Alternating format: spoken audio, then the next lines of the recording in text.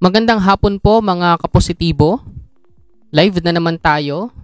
At tayo ay nasa episode 2 ng ating webisode series tungkol sa bagong normal sa edukasyon. Handa na ba ang bagong henerasyon? Kahapon, nakasama natin si Dr. Neo, si Dr. Eden at si Sir Gese para pag-usapan ang kanilang mga strategies sa kani-kanilang mga subjects. Yun nga po ay philosophy and research, communications, and MAPE. Ngayong hapong ito, pag-uusapan po natin ang mga strategies sa mga subjects na math, ESP or edukasyon sa pagpapakatao at or values, education, and Filipino. So para hindi na natin patagalin, ang unang makakasama natin sa math professor, a math Olympiad coach, math gold medalist, math Olympiad champion, and president of Liga Math Organization. Ladies and gentlemen, our first speaker for this day, Mr. Michael Barredo. Hi, Sir Barredo. Okay, magandang hapon po sa inyong lahat. No? Maraming salamat sa pag-anyaya ni Sir Positibo sa akin dito sa actually ito ang kauna-unahan kong live interview sa social media.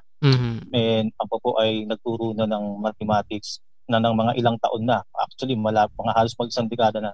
And dahil sa nangyaring pandemya na hindi natin inaasahan, actually aminin ko personally, ako ay mismo rin sa sarili ko nabigla din ako, no? Dahil ang pagtuturo ng mathematics ay naituturo siya sa actual na setting, no? At mas epektibo siyang naituturo pag ang professor mismo at yung nagtuturo nasa harapan ng estudyante. Minsan kasi may mga instances o may mga time na kahit na na-perform mo na yung tinuro mong solution sa mga bata sa klase, minsan lalapit pa sa iyo yung mga batang yan, mga estudyante yan, para tanungin kanila ulit kung paano mo nagawa yung solution o yung equation na tinatanong mo ay yung tinatanong mo sa kanila. Pero nung dumating nga yung pandemic crisis na katulad nito, medyo napaisip ako, no? Kung paano ko idadala yung subject ko na katulad ng mathematics sa mga estudyante ko. Isa sa mga naging hamon sa akin, nasimulan ko yung pagtuturo ng online teaching sa isang eskwelahan dito sa Thames International. Sa naging performance ko, nakita ko naman na nagawa ko naman siya ng tama at nagawa ko naman siya ng mahusay. Yun nga lang, iniisip ko nung una, paano ko ituturo yung subject na to kung ang teacher mismo wala dun sa mismong actual na classroom setting, no? So, naging hamon siya sa akin talaga. Naging most challenging part sa akin bilang math teacher at math instructor kung paano ko ituturo yung math lesson, no? And then, ang ginawa ko, pag-research ako sa YouTube paano ginawa. Tinignan ko maigi kung paano nila ginagawang mag-solve, no, using an online platform. Then yung una kong ginawa kasi that time is ginawa ko siya ng mga videos. And then nung sinubukan ko siya ng mga videos, yung mga estudyante hindi pa rin nila nakukuha. Iba pa rin yung nakikita pa rin daw nila kung paano ka nag-solve. So gumawa ko ng isang classroom na maliit sa kwarto. Naglagay ako ng whiteboard marker. And then, whiteboard pala, and then whiteboard marker, nagsosolve ako doon, and then tinitignan ko sila kung nakatingin sila doon sa sinosolve ko. And then every equation na ginagawa ko is tinatanong ko sila kung nagigets pa nila every step. Hindi ako nag-i-skip doon sa susunod na step. Kasi nung tinry kong mag-solve nung una, sinosolve ko siya ng dire-diretso, hindi nila nakikita, and then nalilito sila. So ginagawa ko, first step, tatanungin ko sila kung naiintindihan nila, and then proceed ako sa mga sumunod na step pagka mo ko kayo sagot. So sa pagtuturo ko naman sa mathematics, hindi ako aminin ko man sa inyo, totoo man nung panahon ko, hindi man talaga ako magaling. No? Hindi talaga ako totally magaling sa subject na to. Actually, hindi ako ganun kahusay. Actually, may time na hindi ko to naiintindihan. Pero good thing, nagpasalamat ako dahil yung mga teachers ko tinuruan nila ako ng mga proper strategy. Yun nga lang, traditional setting. Kaya naging effective ako sa pagtuturo ko, i-traduce sa basic, no, na classroom setting. So whether we like it or not, ang math talaga, pinuturo talaga siya na effective talaga. Pagka yung estudyante, nakikita niya yung teacher niya nagsosolve sa board and then madali niyang malalapitan. Minsan nga, kahit na nagtuturo ka na ng math minsan kahit tapos na yung klase, nagpapatutor pa sila sa iba. Kasi nga hindi ganun kadaling naiintindihan kasi minsan yung solution, hindi siya yung mine-memorize. Kailangan iniintindi at ina-analyze. So, ang ginagawa ko, nagdadagdag ako ng supplemental activity tsaka nagbibigay ako ng mga techniques online sa kanila and then binibigyan ko sila ng mga proper derivation ng formula para sa ganun mas mapadali nila yung ginagawa nila. On the other hand, sa sistema ng edukasyon natin ngayon sa bagong normal, talagang napakalaking hamon sa akin, lalo na sa mga ibang mga teachers dyan na nagtuturo ng math na napakahirap sa una. And then may mapapaisip ka, paano mo i-deliver yung subject na yun, no? And hindi naman nagpabaya yung ating mga eskwelahan at ang pamahalaan sa mga makabagong paraan. So kung yung mga ibang subject natuturo siya na may mga modules, PowerPoint, ay itong math kasi hindi pwedeng ganun siya. Kailangan talaga ng actual na nakikita nila kung paano nagsosolve yung mismong professor o yung isang teacher. So gumawa talaga ako ng classroom. Kailangan mo talaga mag-exert ng effort kasi kung yung prof sa math is, kung magaling na nga siya, given na yun, pero hindi siya mag-exert ng effort, alam nga niya yung technology, pero hindi siya mag-provide ng materials sa kanyang kinagagalawan, sa kanyang set o classroom set, wala. Hindi yun magmamaterialize. So anong nangyari kasi ganito, kahit natapos na yung online classroom, ang ginagawa ko is kinakausap ko sila, binibigyan ko sila din pa ng extra na video na sinesend ko sa kanila para nang sa ganun mas maintindihan pa nila. Kung may mga tanong sila sa mga questions na binigay ko, and then isosolve ko yun using a video. So ganun ko ginagawa, no, yung pagtuturo ko ng mathematics. Bagamat napakahirap, pero wala na tayong choice Nandyan na yan. So ang dapat na maunawaan natin, hindi lang bilang isang math professor o isang math teacher, hindi ka dapat palaging nakadepende kung ano lang yung nalalaman mo, no? Kung paano mo ino-operate yung mga equation, yung mga systems, no? Kailangan gumawa ka rin ng paraan. Kailangan mo mag-adjust. Kaya nga nandun din yung tinatawag na flexibility ng ating mga guro, no? Lalo na sa akin, no? Sa asignaturang tinuturo ko.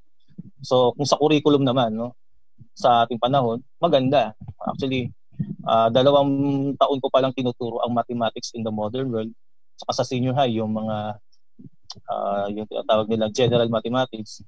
And then napaka-specific, no, ng DepEd at ng CHED sa mga general subjects na katulad nito.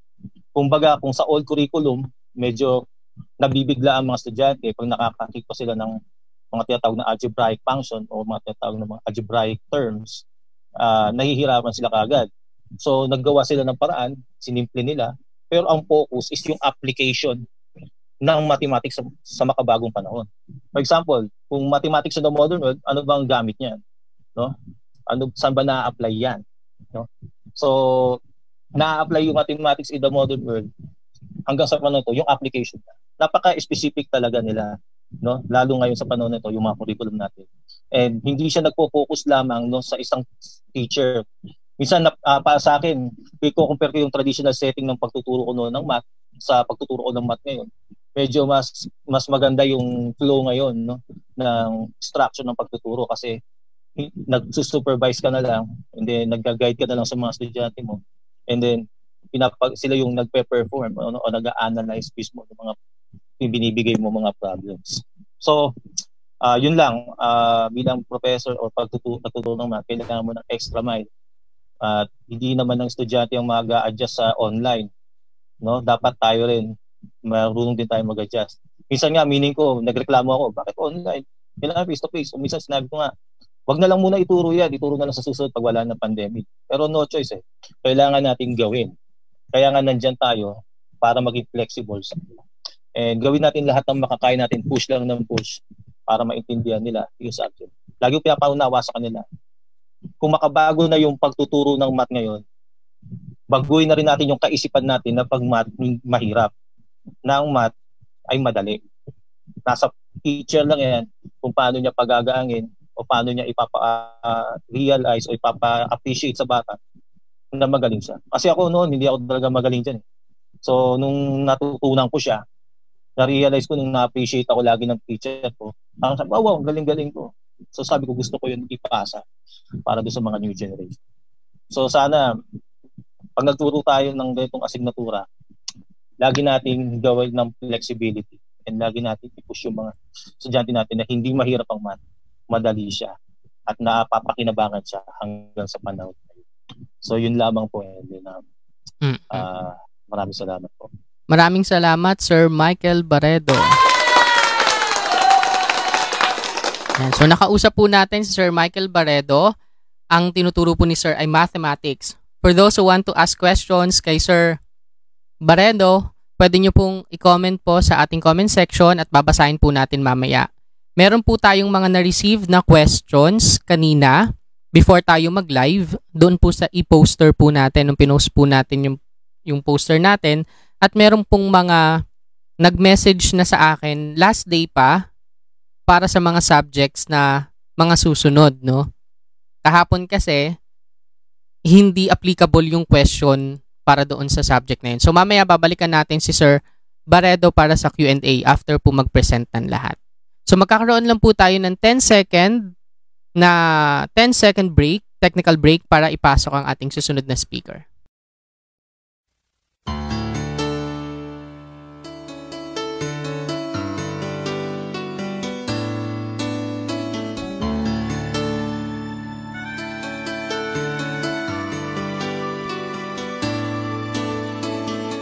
What is life to offer me? Yun po, ganun po kabilis ang 10 seconds, no?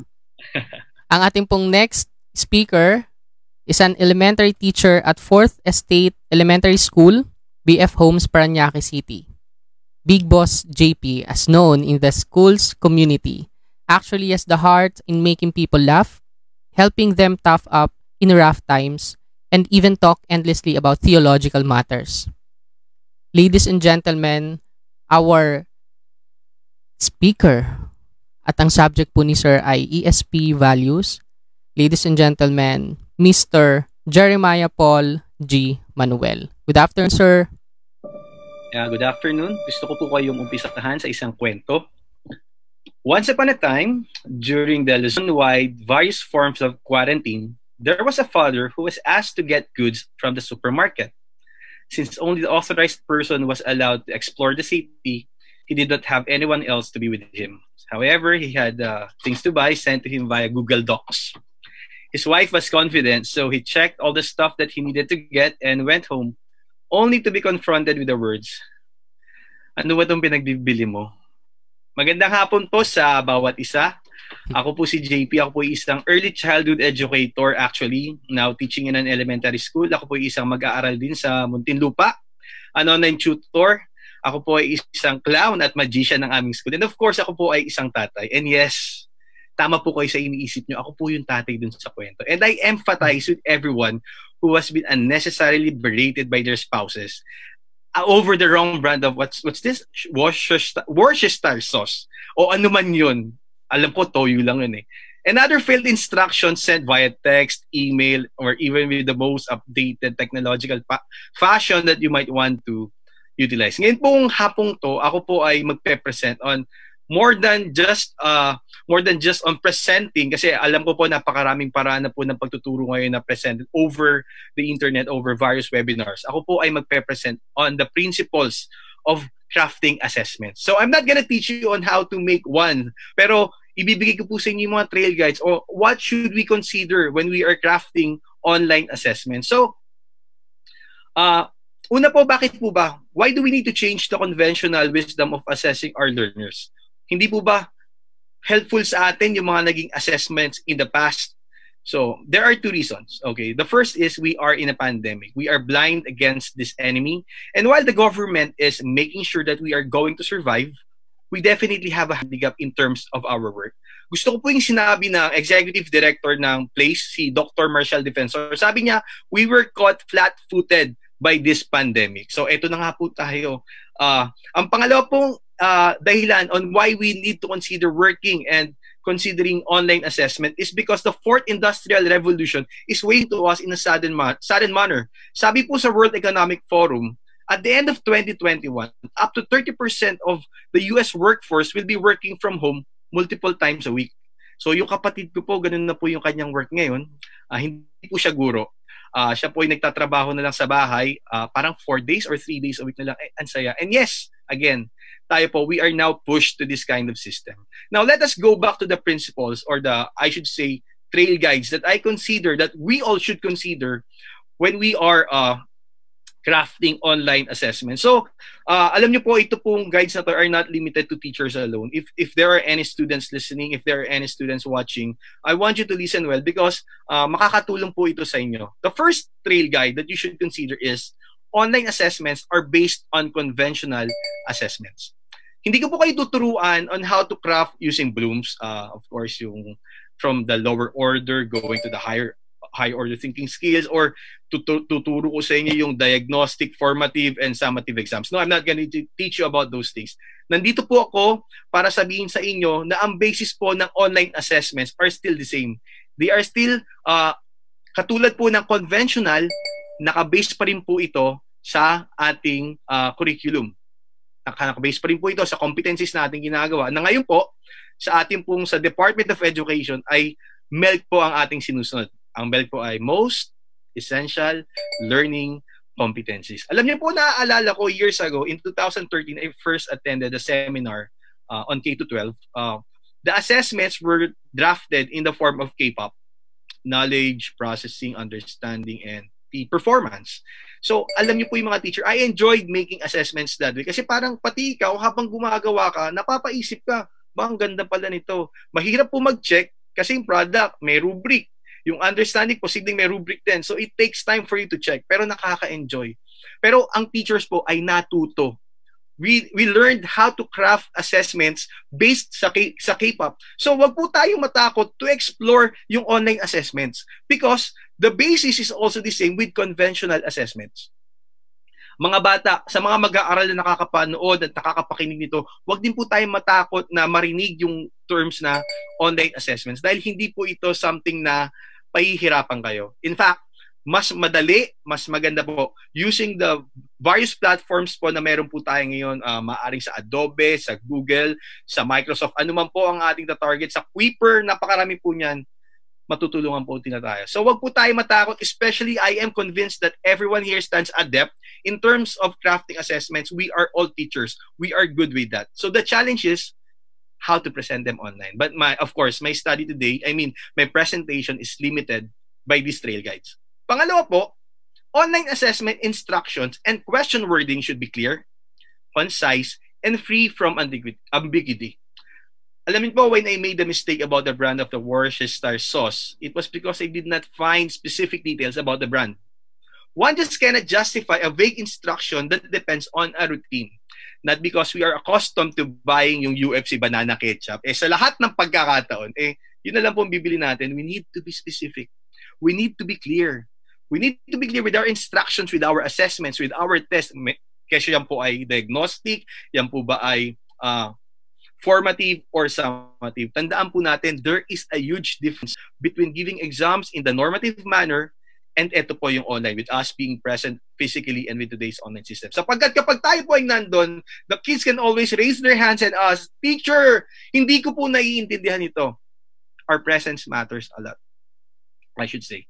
So this is why in giving the instructions, the choice of words, the grammar, the syntax, and so on, they should all be clear. They should all be appropriate sa level ng bata. And dapat yung pagtingin pala ng bata, boom, they can understand the instructions. In the same way, mga bata, wag din kayong matakot kapag hindi niyo po talaga naiintindihan. Dumating man po yung pagkakataon na wala talaga. Na-present na po yung assessment. Andiyan na instructions. And you still can't get it. Go ask your mom. Go ask your dad. Go ask any adults. Magtanong po tayo. Hindi po nakakahiya magtanong pag di po natin alam. Di ba po pag naliligaw tayo, nagtatanong po tayo. Saan po ba rito yung papuntang BF? Saan po ba yung papuntang school namin? So, please, magtanong po tayo. Number 3, online assessment tasks should be designed with accessibility in mind. When I took the course in Google for Education Center, nag-aral po ako sa Google, meron pong isang word na tumatak sa akin, yung word na asynchronous. It's not new, of course. I know. Hindi po siya bago for many of us. It's not uncommon, especially sa mga language and reading teachers. But it came to me as something special, as something appropriate sa ating scenario. So more than for my personal benefit learning a new word, hindi natin ginagamit araw-araw it dawned to me that this system will play a huge role in our current situation as providers of learning. It meant that any of our instructional materials or assessments can be accessed at the most convenient time of our learners. Pwedeng sa umaga, pwedeng sa tanghali, or whenever their parents can lend them the devices that they need. Tandaan po natin, hindi po lahat ng bata may access agad sa internet. Some of them will have to wait for their parents to be home. Diba? So we need to be flexible with this. Sa deadline din po, let's consider the deadlines. We need to be flexible in our deadlines kasi baka mamaya yung nire-require po natin yung matitinding mga requirements. Let's say gumagamit po tayo ng grasp sa ating sistema ng pag-assess ng mga gamit ng ating mga estudyante. So we have to be considerate and we need to be flexible in that. Alam niyo po sa mga ibang schools let's say sa Parañaque Science po kasi isa pong master teacher nila nakita ko po nag-present ng grasp. Sabi ko laking trabaho nito and it will take time to assess their learning, pero napakaganda po. And I definitely recommend that form of assessment, even in online. Pag-isipan lang po nating mabuti kung paano to gagawing appropriate sa ating scenario, and in the same way, dapat po klaro. The fourth one is that marking schemes should be fair, transparent, and weighted appropriately and clearly communicated students. Alam dapat ng bata, yung kanyang ginagawa ay akma sa makukuha niyang grades. You know, I do Google Classroom with my own children. So I made pseudo accounts on Gmail. And I activated the Google Classroom with both of my kids as my learners. So one of the classworks that I prepared for my eldest was that he would read the entire chapter of Genesis 1. Maiksi lang po yun. It's just verses 1 to 27. So I also asked in the same work that he would write an essay about his learning. So he's turning 15, so kaya niya naman po yun na. So when I check his work, I told him the same things that my wife asked me about the Worcestershire sauce again. Sabi ko sa anak ko, ano to pinagsusulat mo? Sabi ko, ano ba to? My eldest son rebutted me with a question. Sabi niya, bakit tay? May rubric ka bang nilagay? I froze. Nagulat ako ba? Of course, objective questions are easy to compose and mark. But in terms ng mga ganito, when you would have to put rubrics, you need to be clear. Otherwise, magiging ganon. Magiging subjective ang pag-check mo. Baka mamaya dahil yung bata, dinadalang ka ng ube pandesal, nagpapagrab ng pagkain siya, pinadalan ako, pwede. No, we don't do that. The kids, the learners should know na yung ginagawa nila is appropriate for the marks that they are trying to get. So, the next one is emphasize academic integrity by making your lessons interesting. Alam niyo po, I am one of the ESP teachers. So, ESP is edukasyon sa pagpapakatao, and it is concerned with the behavior of the students. I'm not gonna go through the 5 macro skills ng ESP, wag na po, but I want you to look at this. Ito pong academic integrity is very important for us, not only with ESP teachers but with everyone. This should have been at the beginning of the list, but I chose to put the top and most important trail to be the last. There is this hunting dilemma sa akin po, that the parents of my learners, considering that I am working at the elementary level, will be performing in the place of their children. Hindi ko po alam kung naiisip niyo po yun kasi ako po isang elementary teacher. In the same way, posible po posible. Hindi ko po maalis. Basically, there's a high chance that this could be true and that this is a challenge for everyone, especially tayo po in our scenario.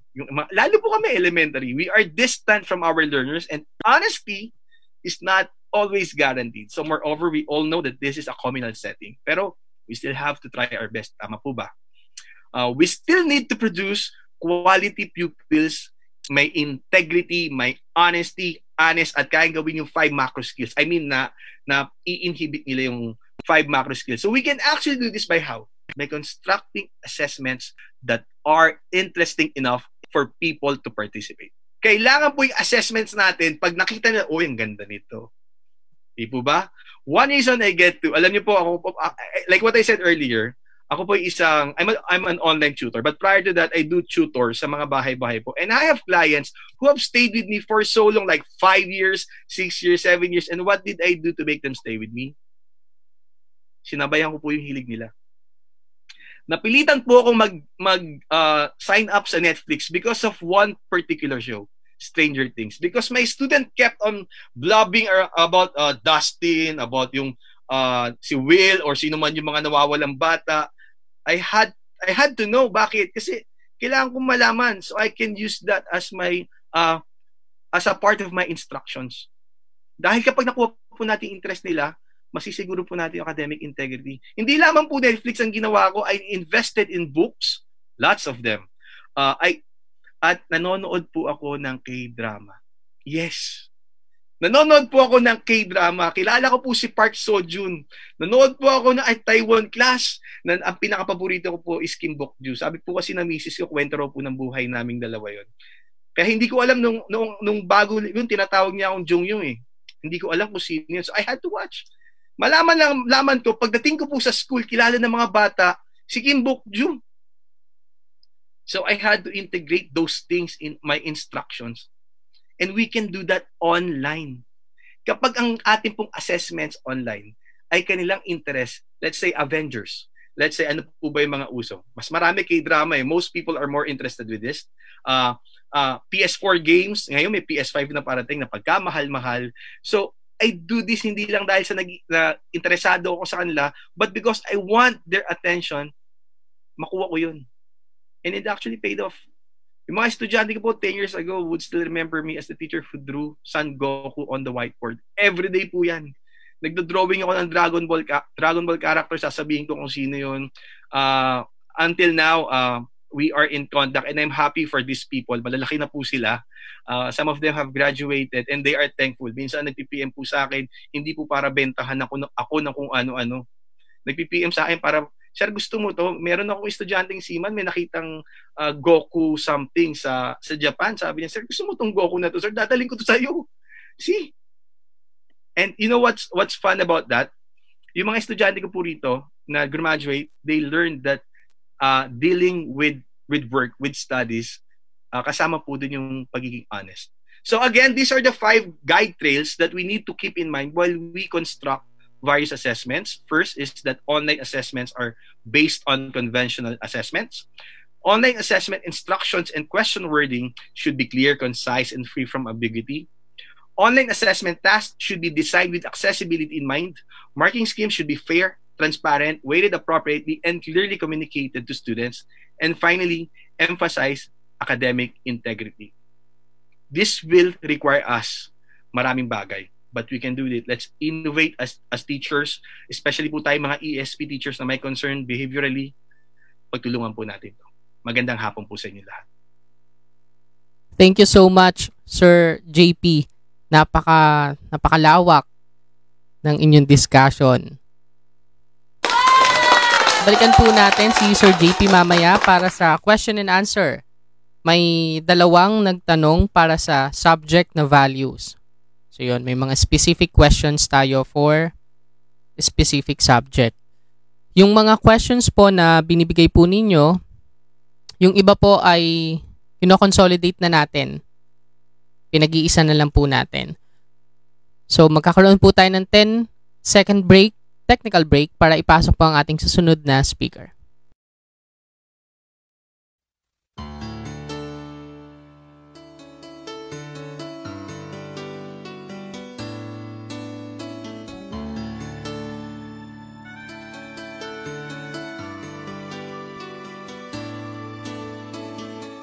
What has life to offer me when I grow old? What's there to look forward to beyond the biting cold? They say it's difficult, yes, stereotypical. What's there beyond sleep, eat, work, and this cruel life? Ain't there nothing else round here but human strife? 'Cause they say it's difficult, yes, stereotypical. Gotta be conventional, you can't be so radical. So I sing the these are the questions we've got to face. For in this cycle that we call life, we are the ones who are next in line. We are next in line. What has life to offer me when I grow old? What's there to look forward to beyond the biting cold? 'Cause they say it's difficult, yes, stereotypical. Gotta be conventional. Hello po, nagbabalik po tayong muli. Kanina po nakausap natin si Sir Barredo for the subject math, si Sir JP Manuel sa ESP, Values Education. Ngayon naman po ang makakausap natin ay kasalukuyang dalubguro sa Department of Arts and Letters ng Mapua University. Siya ay nagtapos ng programang Bachiller ng Artes sa Filipinolohiya bilang top 1 ng PUP Gawad Pandayan at Dr. Nemesio E. Prudente Prestigious Award Batch 2017. Pinagkalooban din bilang Best Thesis at Outstanding Filipinology Student. Former President ng PUP Bataang Tanggol Wika. Aktibong manunulat hinggil sa makabayang edukasyon at aktibong tagapagtanggol ng wikang Filipino. At isa po sa aking mga kaibigan, mga guro, mga estudyante, mga manonood natin at tagapakinig sa Spotify, ang ating pong susunod na makakakwentuhan, si Sir John Paul M. Dela Paz. Magandang hapon po. Magandang hapon po, salamat sa niya, Professor Ben. Magandang hapon po sa ating lahat. Maalam po sa lahat ng nanonood ngayon, sa lahat ng mga tumangkilik at bumubuo ng kapisan ng Usapang Positibo. Mabuhay po kayong lagi. Mapakilala po ako. Ako po si John Paul M. Dela Paz. Professor po sa Wika, Kultura, Panitikan at Sining.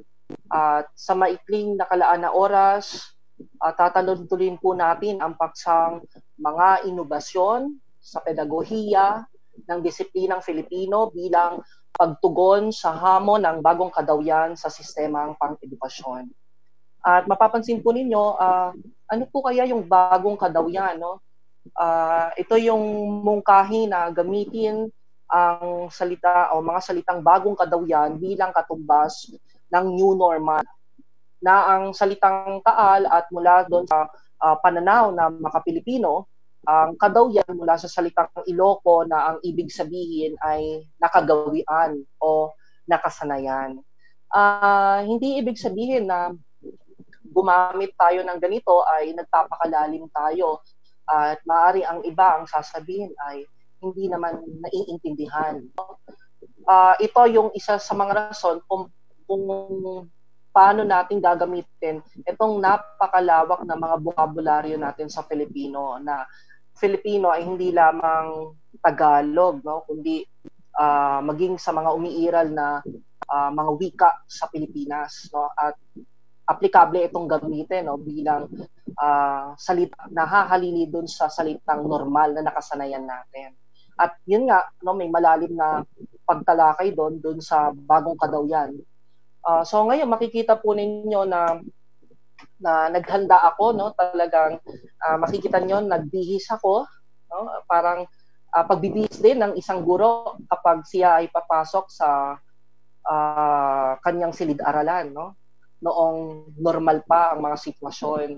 Ngunit talagang nagbago, no, kasi makikita niyo sa paligid ko na ang daming mga wiring, no, nakahanda na agad yung extension, no, sakaling malobat, no, may mga headset at may mga kung ano-ano pang mga aparatong panteknolohiya na gagamitin, at talagang ito yung magiging kasangkapan natin sa bagong normal na edukasyon o pagkatuto.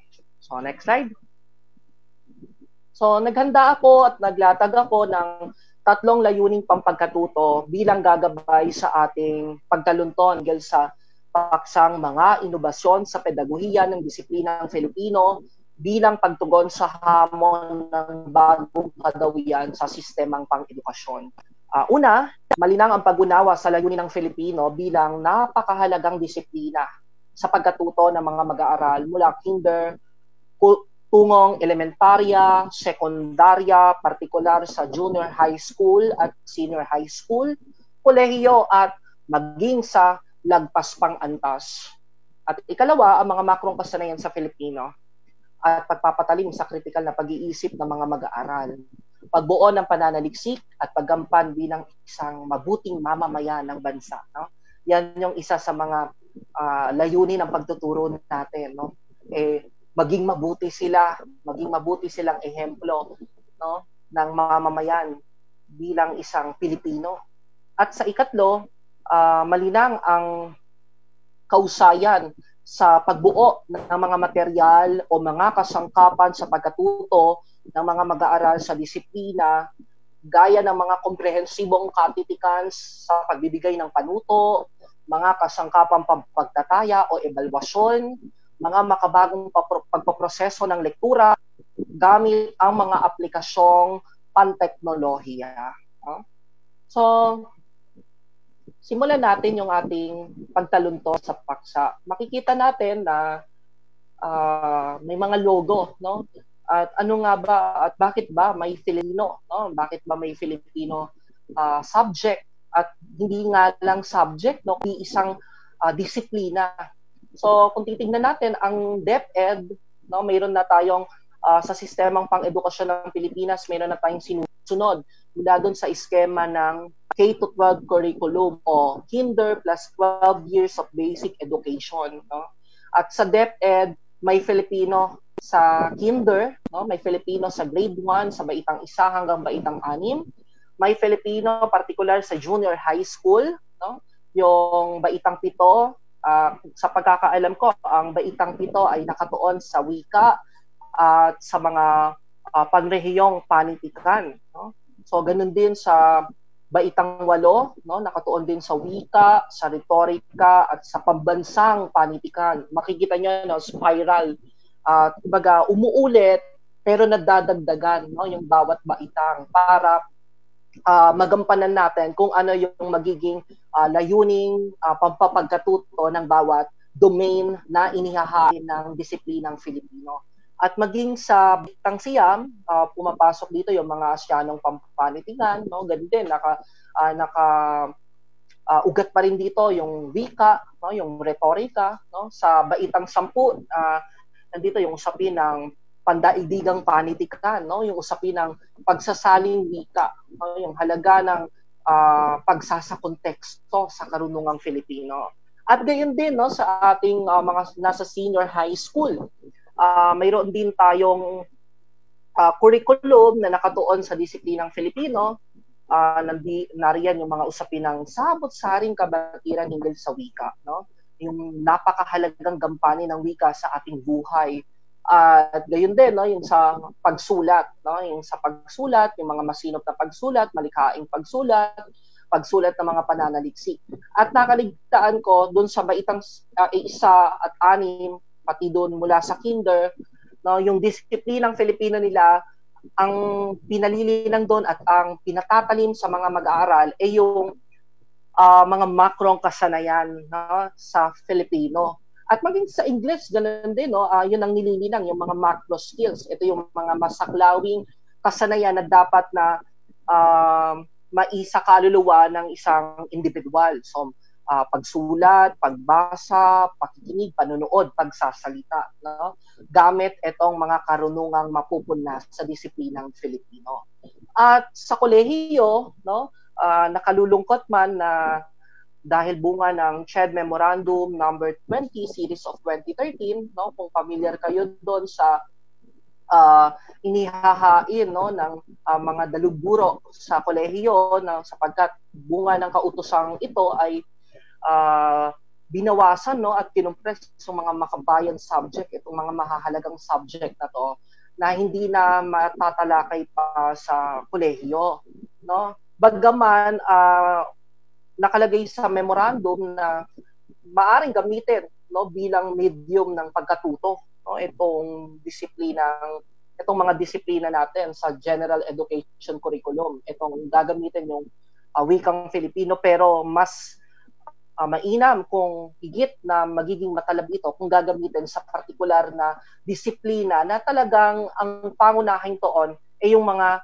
karunungang Filipino. At makikita natin, yung nakakalungkot ng balita, no, na may mga eskwelahan na talagang nagtanggal na, no, ng disiplinang Filipino. Bagaman, no, hindi pa rin tayo nawawala ng pag-asa sapagkat marami pa rin mga universidad, no, mula sa iba't ibang rehiyon, no, ng Pilipinas na talagang may Filipino, no? Mayroon tayong kontekstualisadong Filipino, sa PUP mayroon tayong Pilipinolohiya at Pambansang Kaunlaran, mayroon tayong intelektualisasyon ng wikang Filipino at pagsasaling wika. So ito yung mga inilulunsad, no, na mga disiplina sa kolehiyo, sa bagong curriculum.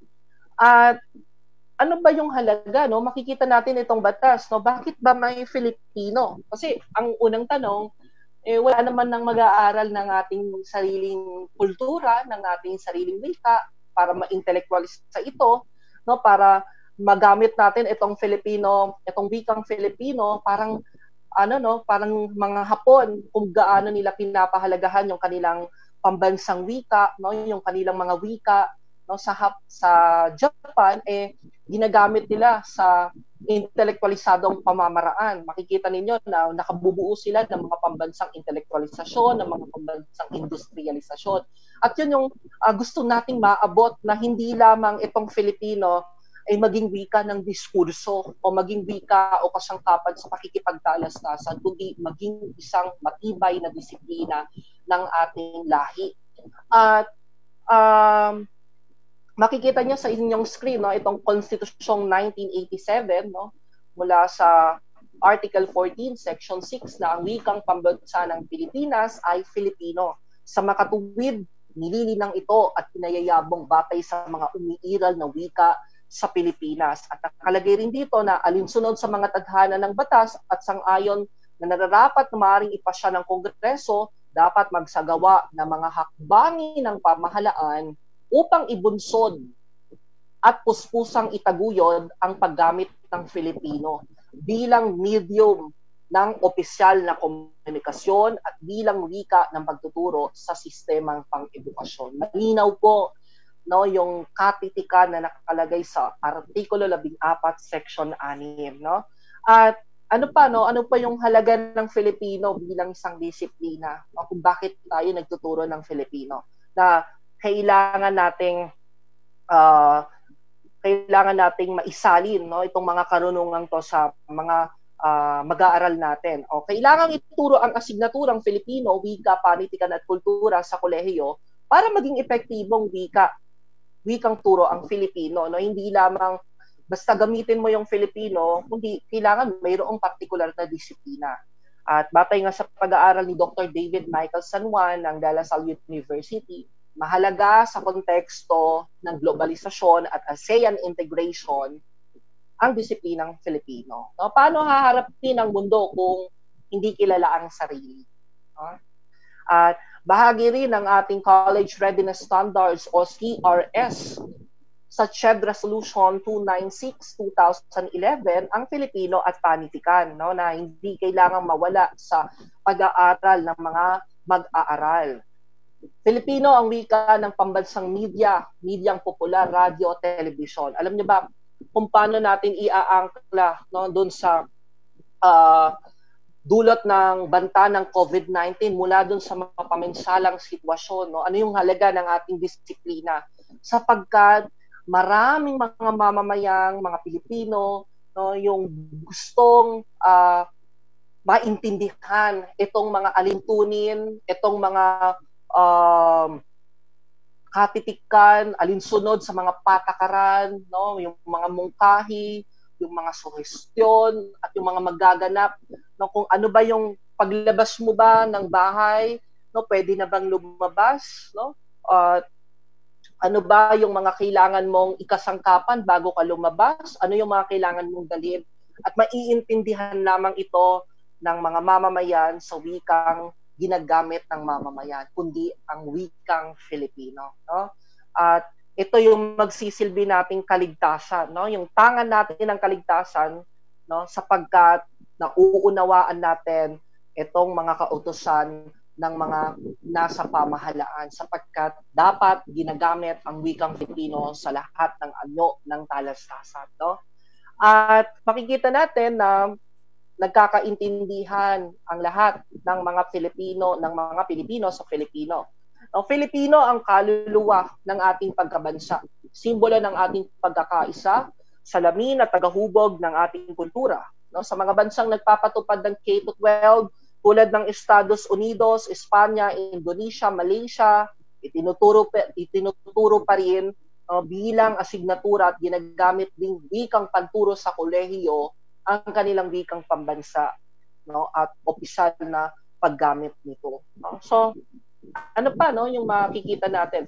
So makikita rin natin itong Artikulo 14 section 14 hanggang 17 na dapat na hindi lamang tayo nakatuon doon sa usapin ng wika, no, kundi doon sa mga iba't ibang sining at kultura. At kasama yan sa kurikulum na natututuhan ng mga estudyante natin mula kinder hanggang kolehiyo. At maging sa lagpas pa, no, na dapat itaguyod ng Estado ang pangangalaga at pagpapayaman at dinamikong ebolusyon ng isang pambansang kulturang Pilipino. No, walang ibang mangangalaga ng ating kultura, ng ating kabiasnan, ng ating tradisyon, no, ng ating mga wika sa Pilipinas, kundi tayong mga Pilipino lamang. Napaka-ironic nga, no? Kung tayo kinokompress natin itong mga mahalagang subject tulad ng Filipino, pero sa ibang bansa, may asignatura o may disiplinang Filipino at pinag-aaralan niya ng mga banyaga, no? Mayroong mga kursong Philippine Studies. At yun nga, no, matapos ako ng 2017, graduate ako ng batch 2017 sa Polytechnic Universidad ng Pilipinas mula sa pagpapakadalubhasa sa larang ng Filipinολογhiya. Nakapasok ako noong parang May 15, no? May 15 ako nakapasok sa Mapua University, no? Nagturo ako sa high school nila, no, yung kilalang Malayan High School of Science, no? Bago ako mapunta sa kolehiyo, nagturo ako sa junior high school at senior high school ng Mapua. At dito, ano-ano ba yung mga nagagampanan nating mga estratehiya sa pagtuturo? So, tignan natin kung makaka-relate kayo rito, no? So, makakaugnay ba kayo? So, noon, ayan, no? Ako ay naging advisor ng grade 7. No? Ang saya magturo sa junior high school, no? Talagang mapapamahal ka, no, sa mga bata, no? Parang ikaw na yung magsisilbing pangalawang magulang nila, no? Talagang totoo 'yon, no? Totoo yung sinasabi noon na ang mga guro ang pangalawang magulang ng mga mag-aaral o ng mga estudyante, no? Sapagkat itong classroom namin ay parang bahay na namin, no? Sapagkat at dinisenyo talaga namin at pinananatili naming malinis. At ito yung ginagawa natin, no? Yung mga kasangkapang pambiswal na hahalili sa lahat ng mga impormasyong pampaaralan at nilalaman ng bawat disiplina ng klase, no? Makikita natin yung kampanya ng bulletin boards, no? Nandiyan yung ating schedule. So, ito pa ba ay applicable, no, doon sa new normal, no? So, pwede pa itong magamit natin kasi mayroon tayong mga libreng site, no? Kapag halimbawa ang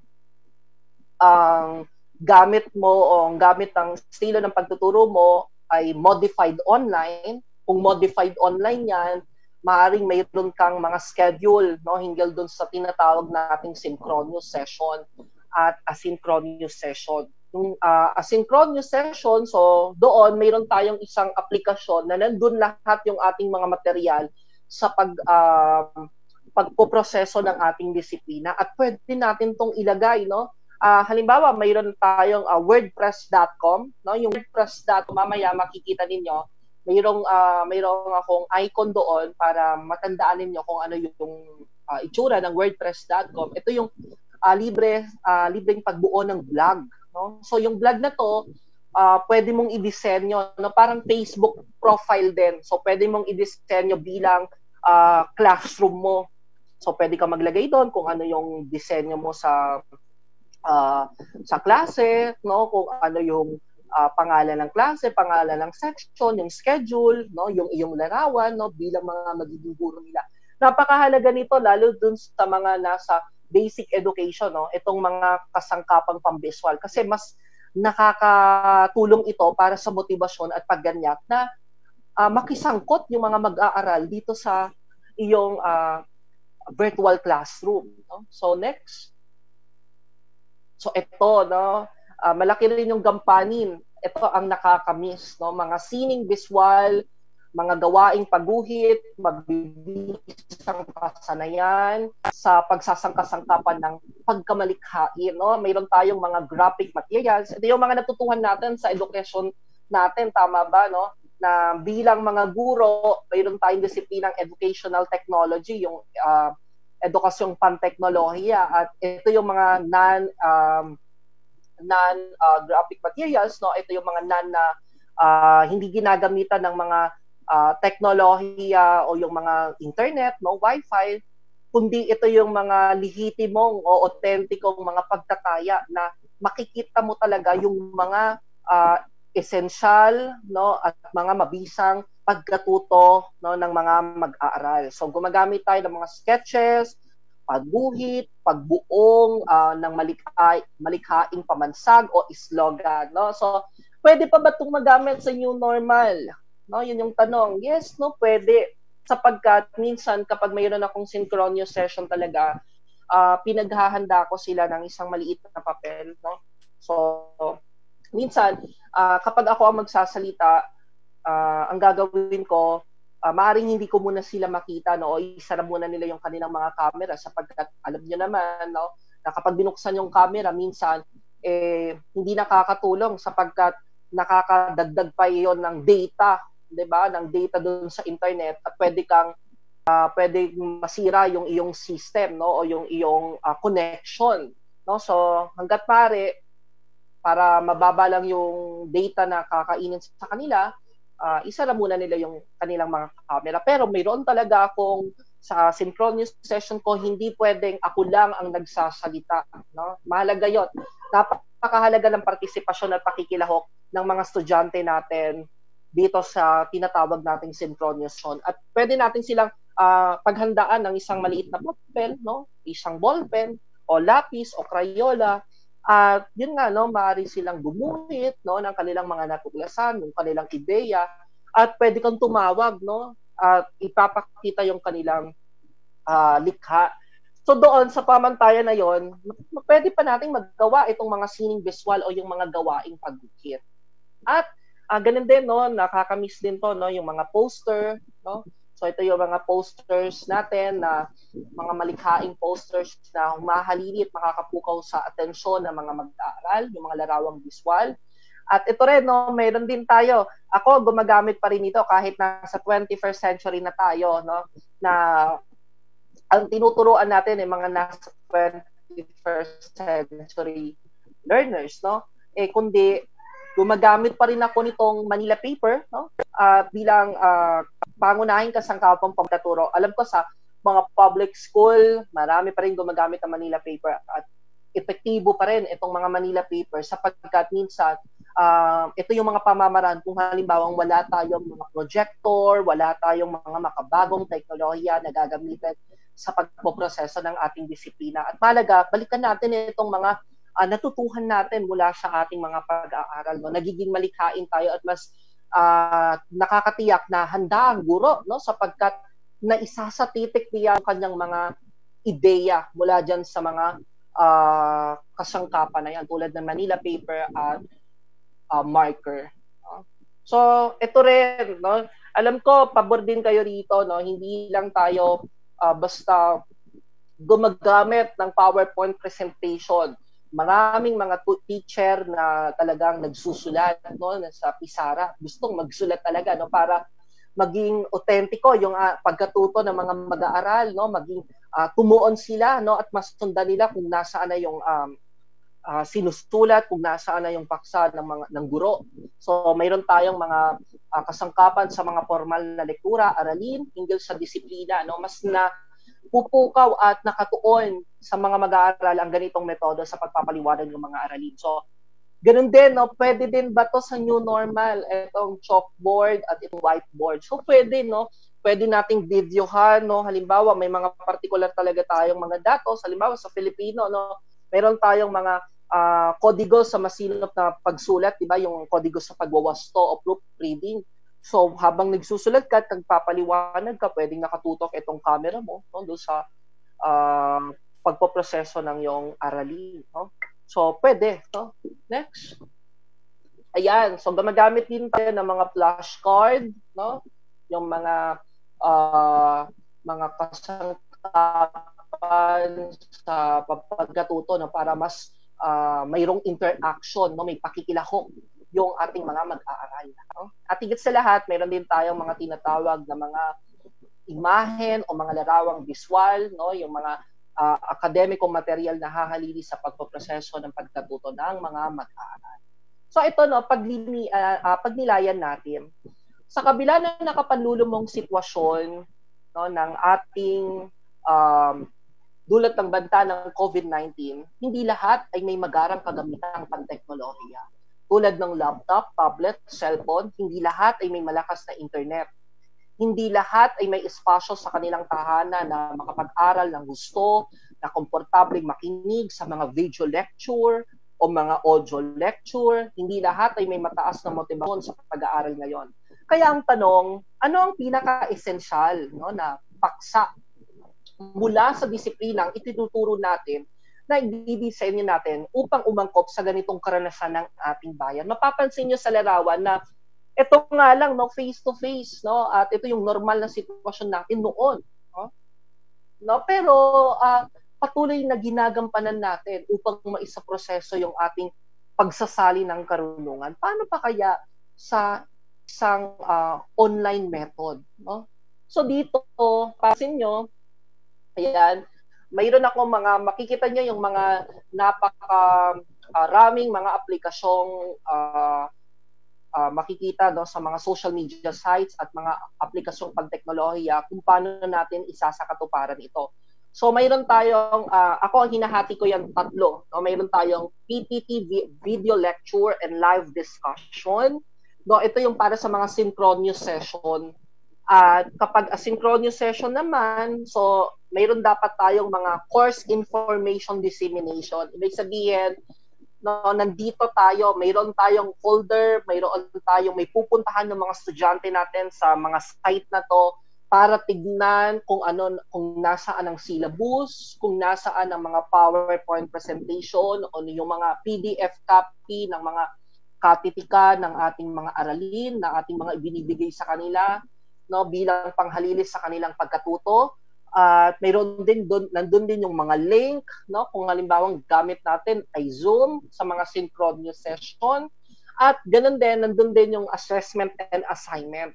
So sa pagbuo ng mga lecture materials, mahalaga na yun nga, no, hindi lang tayo basta nagsasalita, kundi may mga nakikitang mga visual, no, yung mga mag-aaral natin. At pwede tayo dito sa side na to, makikita natin, no, may Visme, Render Forest, no, yung Canva, yung Microsoft PowerPoint, yung Google Slide, yung Prezi, mga yan, no, may mga libreng aplikasyon yan, at may mga iba may bayad sapagkat may mga ibang feature na magagampanan mo doon sa pagbuo mo ng isang lecture materials, no?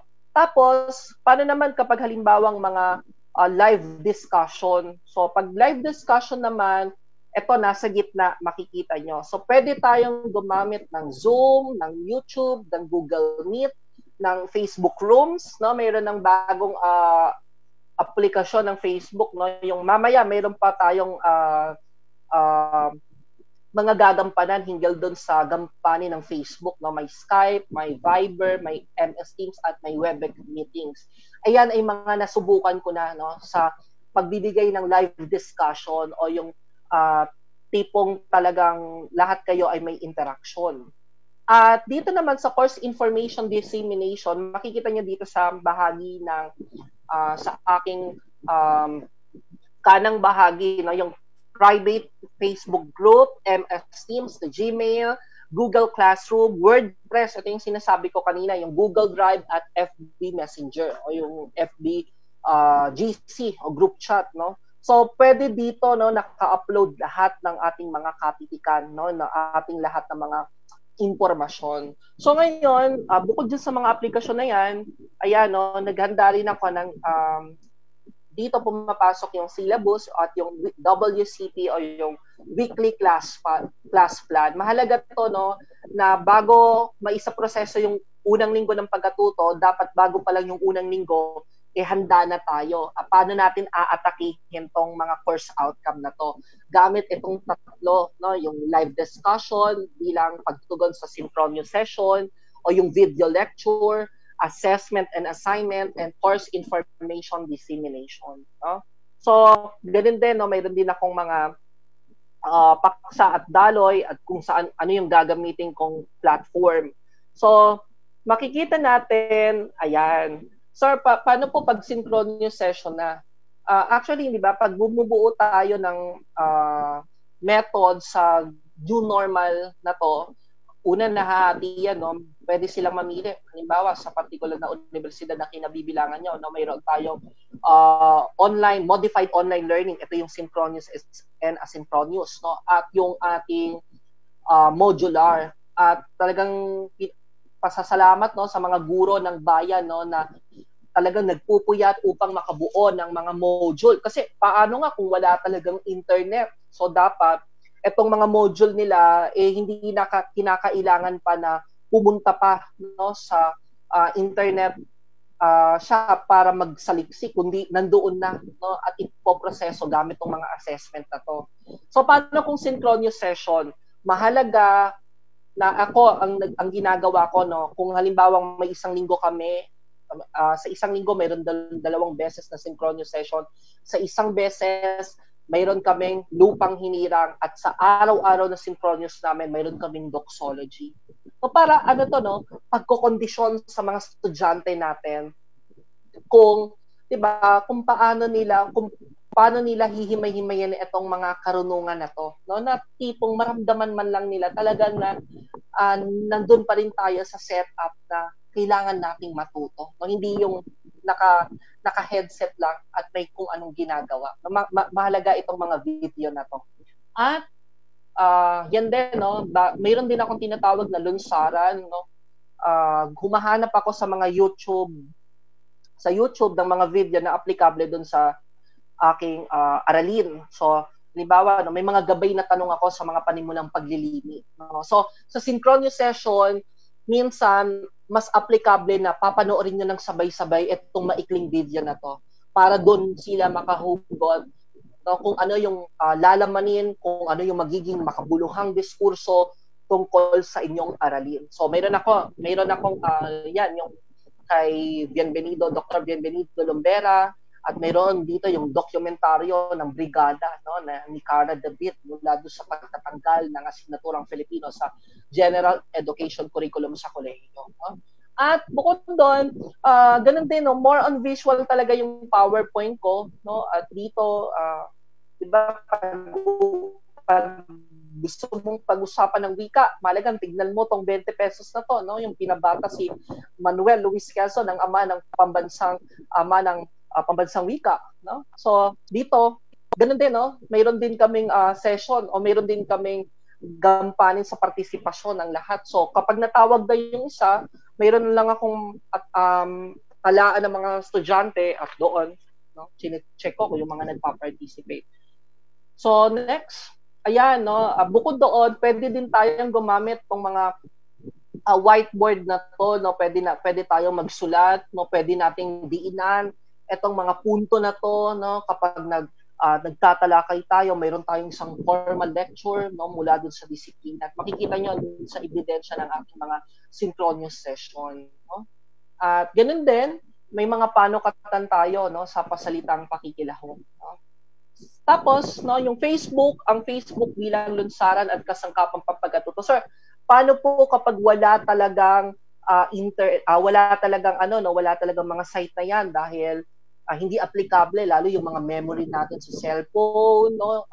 Hindi maayos, halimbawa yung laptop, no? Sa akin nga, no, totoo lang, mabagal na yung laptop ko at ang ginagamit ko ngayon sa invitation to ay yung tablet ko. Yun nga, no, paano kung halimbawang walang ganon? So yung Facebook, no, yung Facebook ay mayroong mahalagang gampanin, no, yung bilang lunsaran at kasangkapang pampagkatuto sa mga araling Filipino tulad ng wika, kultura, lipunan, panitikan at iba pa sa hamon ng bagong kadawian o new normal sa sistemang pang-edukasyon. Bakit? Kasi dito sa Facebook, ayan, no, mas maraming sabi nga rito, no, ang tanong, which of the above social networking sites can you utilize as effective tool? Describe clearly how you can appropriately utilize it in your field and specialization or area, no? So sabi ko Facebook sapagkat mas maraming gamit ang Facebook sa pagpoproseso ng komunikasyon, no, sa magiging daloy ng disiplina, partikular sa pagbuo ng isang virtual classroom o online learning environment. Sapagkat sa Facebook, nakabubuo tayo ng Facebook group chat, Facebook rooms. So ito yung mga magiging kasangkapan natin at lunsaran ng lahat ng anyo ng komunikasyon sa disiplinang mapasynchronous and asynchronous sa pagitan ng guro at mga mag-aaral. Sapagkat sa Facebook, pakikita ang mga makabayang grupo, no, na patuloy na naglulunsad ng mataas na antas ng karunungang Filipino, gaya ng Tanggol Wika, no, Pambansang Samahan sa Lingwistika at Literaturang Filipino, Sentro ng Gawaing Pangkalinangan at Araling Pilipinas gaya ng mga state universities ng ating bansa tulad ng PUP at UP, at Araling Kultural at mga Edukasyong Pansining at Pangkalinangan. Napakaraming mga live na mga webinars, mga recorded video lectures diyan na matatagpuan natin sa Facebook na may kinalaman sa disiplinang Filipino. At talagang pasasalamat, no, doon sa mga bumubuo ng Tanggol Wika, ng PSLLF, ng PUP, ng UP at sa anumang diskurso, maging ang MAPUA, no, sa ilalim ng Department of Arts and Letters, mayroon din kaming mga libreng webinar series. At sapagkat sa Facebook, makikita ang matatalab na kasangkapang pampagatuto, mga kadluan ng mga karunungang Filipino. Makikita dito yung mga uploaded na video, mga babasahin, mga material na panturo sa Filipino, panitikan, kasaysayan at araling Pilipino. Actually, maraming mga intelektual na nagbahagi ng mga libreng links, no, ng mga nasa Google Drive at nakapost sa Facebook.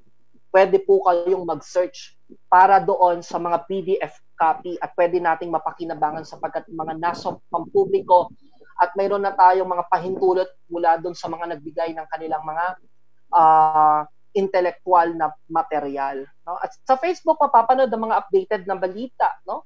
Hindi lang sa telebisyon, no, yung mga issue. Kailangan lang natin talagang saliksikin kung ito ba ay autentiko, no? So mga updates sa edukasyon, no, nandito yung mga iba't ibang groups, no, ng education at higit sa lahat, no, mas maraming gumagamit sa mga pagbabahagi ng kanilang mga karanasan at magiging lunsaran natin sa pagsusuri ng diskurso, yung mga komento ng ating mga netizen. Pwede natin yung maging gabay, no, para suriin kung ano na ba ang estado ng wikang Filipino pagdating sa paglulunsad ng kanilang mga ideya sa pamamagitan ng pagko-comment, no, sa mga social media site. At no, bilang pangwakas, no, sa darating na Agosto, mayroon tayong buwan ng wikang pambansa, no. Ito yung wika ng kasaysayan ng wika, ang mga katutubong wika sa mga Pilipinong bayanihan kontra pandemya. At alalahanin natin, no, yung bayanihan, yung konsepto ng bayanihan, yung konsepto ng pagka-Pilipino, yung natatanging kaugalian ng mga Pilipino para mapagtagumpayan natin at malagpasan natin ang pandemyang ito ay nakasalalay sa mga disiplinang itinuturo ng mga makabayang subject o mga makabayang disiplina gaya ng Filipino, gaya ng panitikan, gaya ng kasaysayan, gaya ng filosofiya ng wika at maraming pang iba. So muli, maraming salamat po sa pakikinig. Mag-iingat po ang lahat at pagpapala. Sa mga tanong po, narito po ang aking Gmail address, johnpauldelapazfilipino@gmail.com. Maraming salamat. sa Usapang Positibo at lalong higit kay Professor Positibo, Professor Bedia. Maraming salamat, Sir PJ, sa iyong napakamakabuluhang diskusyon, ano? At babalikan ka po namin mamaya para sa Q&A po. Okay po, so nadinig po natin si Professor John Paul M. Dela Paz sa kanyang pagtatalakay ng mga strategiya sa wikang or sa subject na sa asignaturang Filipino. Bigyan niyo po kami ng 10-second technical break para ipasok po ang ating mga speakers.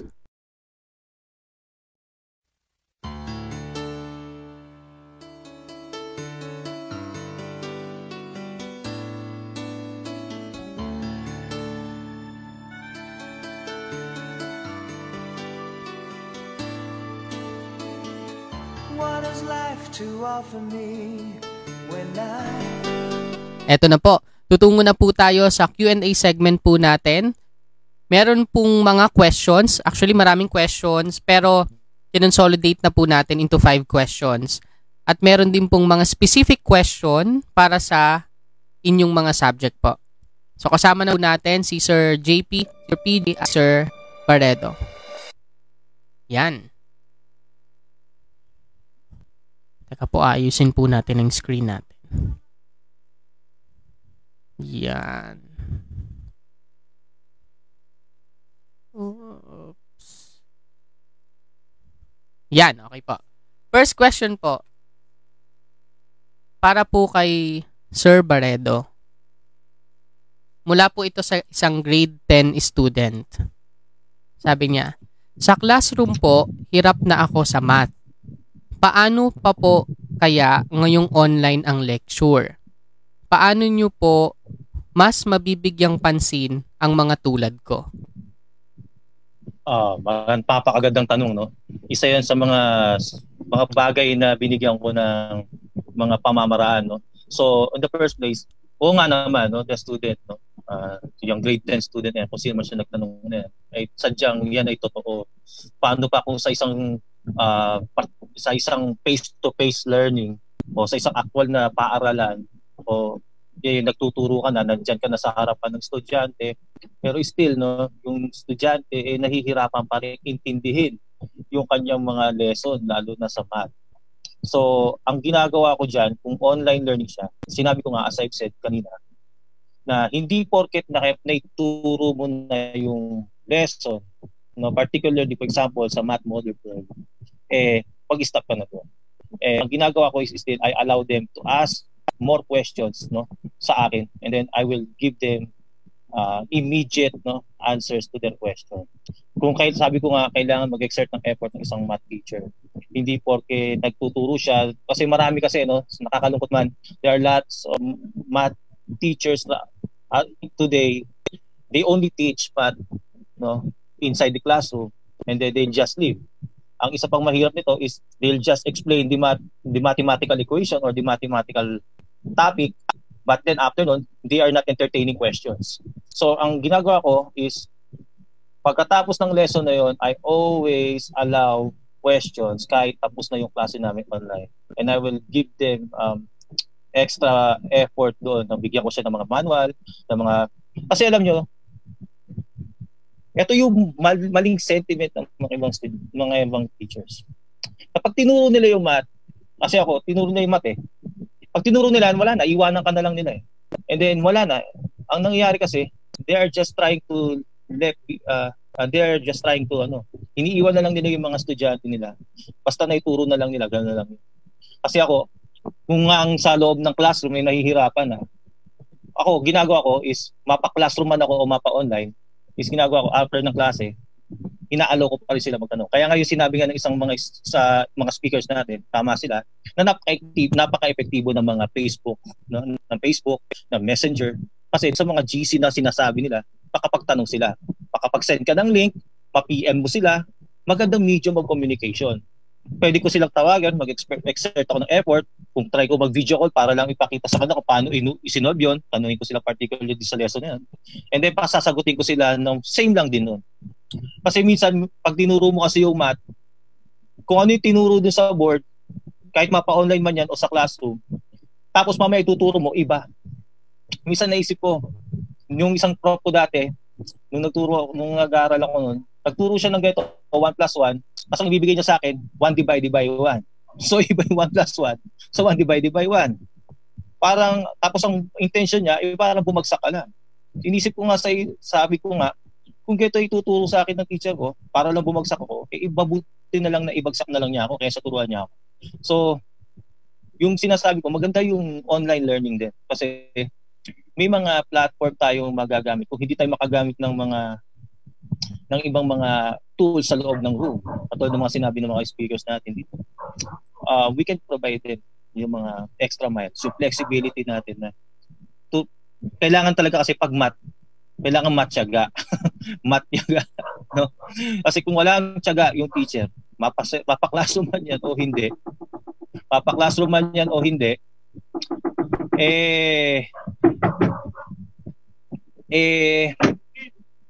ano yan? Teka lang post Sige lang po po, ako. sige po. Yan, ano? So may ano lang doon kay Sir, ano? Okay po. Sir JP? Andyan po ba kayo, Sir JP? Yes, sir. Nandito po, sir. Yan.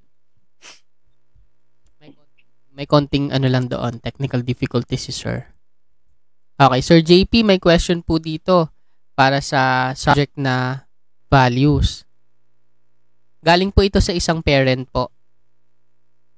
Last June 25, 2020, President Duterte signed RA 11476 or GMRC and VE Act into law, replacing the current ESP curriculum.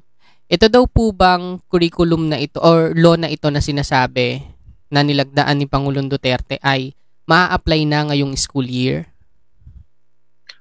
Hindi ko pa po nakikita yung bagong memorandum na bumaba sa amin. Ang malinaw lamang po is susundin po namin yung MELC muna as of our situation yun. Pero as soon po na bumaba yung memorandum po na gagawin po namin yan, ipapalit po namin yan for sure. Kailangan po namin maghintay ng actual na mandate sa amin po division. Additional question for that, sir, no? Doon din sa ibang mga nagtatanong kanina. Ito po bang, ano po ang difference nitong nilagdaan ni Pangulong Duterte na GMRC and VE Act doon sa old curriculum natin sa Values Education or ESP? Sa tingin nyo lang, sir, parang ano lang? Ang naging tema ko po kasi is more on assessment so hindi ko po yung part niyan Pero I would think po na yung macro skills po ang maaaring pagkakaiba di ba yun naman po ang madalas na pinagbabaguhan. Ito po kasing ating ESP, naka-anchor po ito sa humanismo, yung po personalismo. Kapag binasa niyo po yung curriculum guide natin, ito po yung sinusundan natin. So, maaaring dito po siya naiba dahil ang mga curriculum guide naman po natin ay hindi lang basta content po yung naiiba. Maaaring po yung mga basis din po nito ay naiiba. Maaaring balikan po natin ito sa mga susunod na araw kapag nakita po natin at bumaba na sa amin mismo yung po mga bagong pagbabago. Salamat po. Tama po. Salamat po, Sir JP, no? Kay Sir PJ naman po sa Larang na Filipino. Mula po sa estudyante to, siguro namimiss niya na ang mga events sa school. Question niya po, sir. Sa darating na Agosto po ay buwan ng wika na. Magkakaroon po ba tayo ng mga events online? Kung meron po, paano? Okay, magandang tanong yan. Sa ngayon ay talagang masigasig yung hanay ng mga guro ng bayan, maging sa mga profesor mula sa iba't ibang universidad na magkaroon ng selebrasyon, yung pambungad na seremonya at pampilib na seremonya at gayon din maipabulalas yung mga aktibidad na makapag uhulma ng ating pagka-Pilipino. So sa bahagi namin mayroon na kaming mga ngayon pa lang Hulyo ay mayroon na kaming mga inihahaing mga at pinagpaplanuhang mga programa na magaganap sa Agosto. Sa katunayan noong nakaraang linggo ay katatapos ng aming selebrasyon hinggil sa linggo ng Sinat Katitikan o Department of Arts and Letters Week ng Mapua University. At talagang naging matagumpay ito sapagkat gamit itong online na method, halimbawa sa particular ng Filipino cluster, yung kaming digital na patimpalak sa pagsulat at pagbigkas ng tula. No? Kanina awarding namin. At doon naging matagumpay sapagkat isinaproseso namin katulad ng mga ganitong komunikasyon, no? Yung gamit ang Zoom, gamit ang MS Teams, kahit ang FB Live, so pwede tayong maging pwede nating gamitin 'yon, no? So pwede tayong makabuo ng mga timpalak sa pagbigkas ng tula na naaayon sa karanasan natin sa pandemya. Pwede tayong bumuo ng mga tagisa ng talino at galing gamit itong mga gamit ang Kahoot, no? So bubuin lang itong assessment o yung magiging tanong, no, at bibigyan lang ng link na itong mga participants natin. Marami na, no, at nakakatuwa nga sapagkat hindi lang doon sa usapin ng buwan ng wika maging doon sa mga virtual graduations and recognition ceremonies, makikita natin talaga matunog yung mga ginagampanan ng mga pampublikong paaralan, mga pribadong paaralan sa paglulunsad itong itong new normal system natin sa edukasyon. At sa tingin ko naman, dahil ang Komisyon sa Wikang Filipino ay may ibinabana ng tema, no, na nakasaad, no, sa wika at kasaysayan, no, yung mga bayanihan sa panahon ng pandemya, ay tiyak kong gagampanan ito ng kagawaran ng edukasyon na magkaroon ng maraming aktibidad gamit itong ating new normal method. Maraming salamat sa tanong. Tama po. Sir JP and Sir PJ, ito po ang mga susunod na tanong ay consolidated na questions po. Simula po nung unang araw pa hanggang ngayon. First question po, paano nyo sa larang po ninyo, paano po ninyo masasabi yung authenticity or paano ninyo masusubaybayan yung authenticity ng assessments ng mga bata? Lalo sa panahon ngayon, paano nyo masasabi na gawa talaga nila yon or sila mismo may gawa nun? Sige po, kahit sino po ang gustong magsimula po. Sige po, sir. Okay, sige ako muna. So sa bahagi halimbawa, no, kung paano ba maganda yung tanong, no, paano ba tayo makakatiyak, no, tayong mga tagapagpanday ng karunungan, paano natin matitiyak na autentiko at talagang sila yung gumawa ng kanilang mga gampanin sa akademya, no, o gampanin sa particular na disiplina. So una nais kong ihanay, no, yung may mga eskwelahan, no, na may mga aplikasyon, no, sa pagtugon dun sa tinatawag na plagiarism, no.